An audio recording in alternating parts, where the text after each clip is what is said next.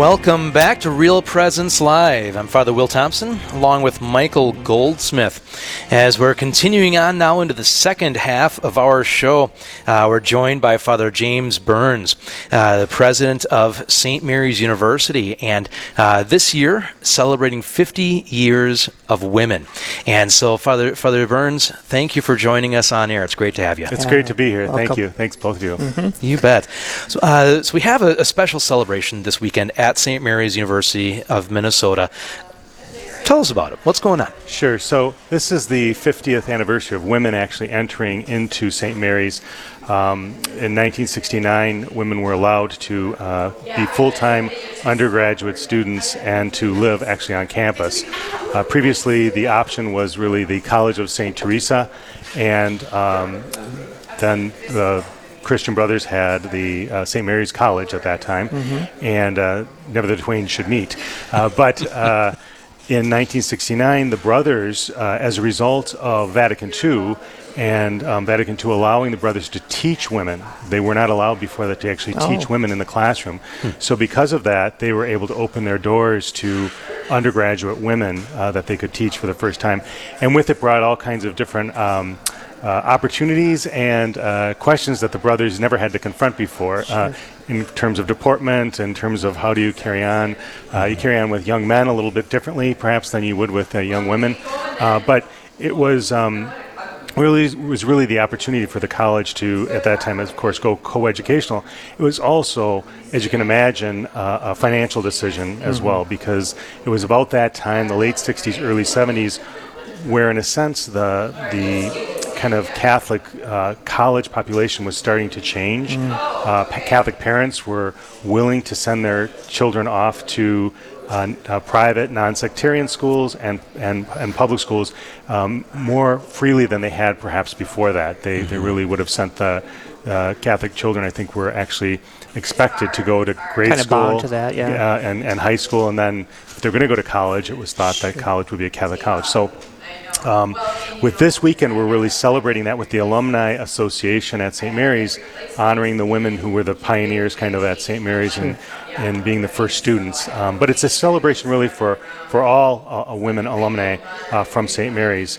And we have about 100 or so that are confirmed returning for the festivities, and hopefully the weather will actually get better and we may see a few more come to us. So that's great. And also for the weekend, there'll be a welcome reception on Friday in our new Science and Learning Center, which if you ever get to Winona and to our campus, I really encourage you to check it out because it's really quite something.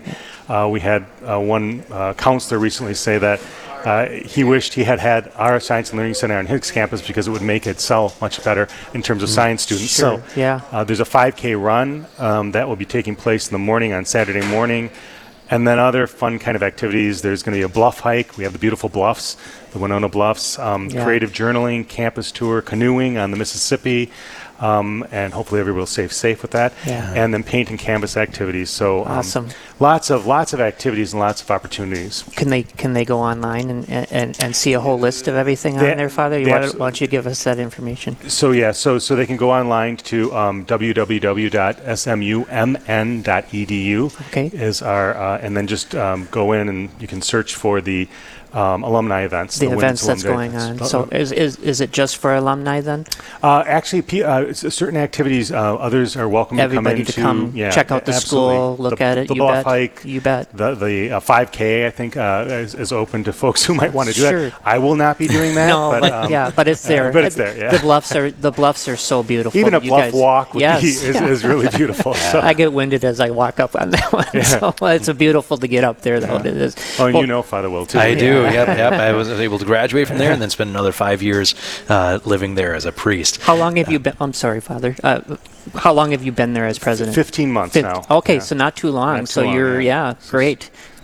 So we're talking with Father James Burns, president of St. Mary's University of Minnesota, on Real Presence Live, and you've been there for 15 months now. Full time. So you're pretty well immersed. With the stories that you have heard, with people you have talked to, how have you seen the presence of women over the last 50 years enhance the life of St. Mary's University? Sure. So I think one of the things, obviously, it brings a complementarity to a classroom to have young men and young women learning together. Young men hopefully learn to become a little less rough around the edges with women in the classroom, and also young women.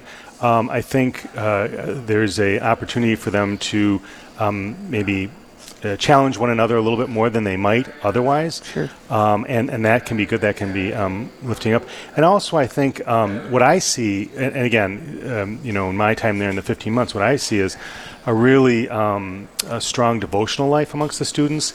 And I see in many ways, the women bringing the young men to, kind of encourage them to, whether it's mass or chapel or whatnot, and the young men reminding, the young women, let's do a night prayer. So, for instance, one of the things that both our young men and young women have done is they've started a quote-unquote night prayer club. We have about 40 students who gather each night for night prayer without any faculty or campus ministry intervention. I mean, they've just decided they want to do it on their own. Awesome. And it's really so. I think, could that happen in a single gender school? Sure. Yeah. But I think there is kind of that nice sense of really coming together in that. And I really think, especially, in where we're at today in so many ways, having that complementarity and seeing that in action between the men and the women is really a nice thing. And also developing that sense of respect for one another, that sense of, when they go out into the workplace, they're going to be working. Have that, they're going to have that. And so how do you learn how to engage that properly, both in class and clubs and sports and whatnot? So it prepares them, really. I mean, yeah. Absolutely. I mean, having this parallel between the university, of course, is named after our Blessed Mother, St. Mary. Right. So how do you see that as, over the years, how has the ladies brought that more into, flourish into that being the name of the university? Sure, I think there's a strong sense of devotion amongst, like I said, amongst the young women. I think many of our women who have gone on to serious leadership roles do not only credit it to the education, but also being at St. Mary's as a Lasallian Catholic school. And the brothers have long had a history of honoring the Blessed Mother, really St. John Baptist de La Salle, in a sense, taking our Blessed Mother as his patron and patron of the Christian brothers in a way, along with St. Joseph. So that's deeply embedded in the kind of the spirit of what it's about. And I see this come through, whether it's some of the women who have graduated and become doctors that work at the Mayo Clinic, or are have gone on into significant positions in Chicago, with the Chicago libraries and whatnot. The Mary Debseys, the Bobby Klobuchar's. Really a lot of different opportunities, and including those who have stayed closer and who have decided to make their role really being a homemaker or working part-time and working in the home. I think it all has a complementarity of what St. Mary's education can bring and can be about.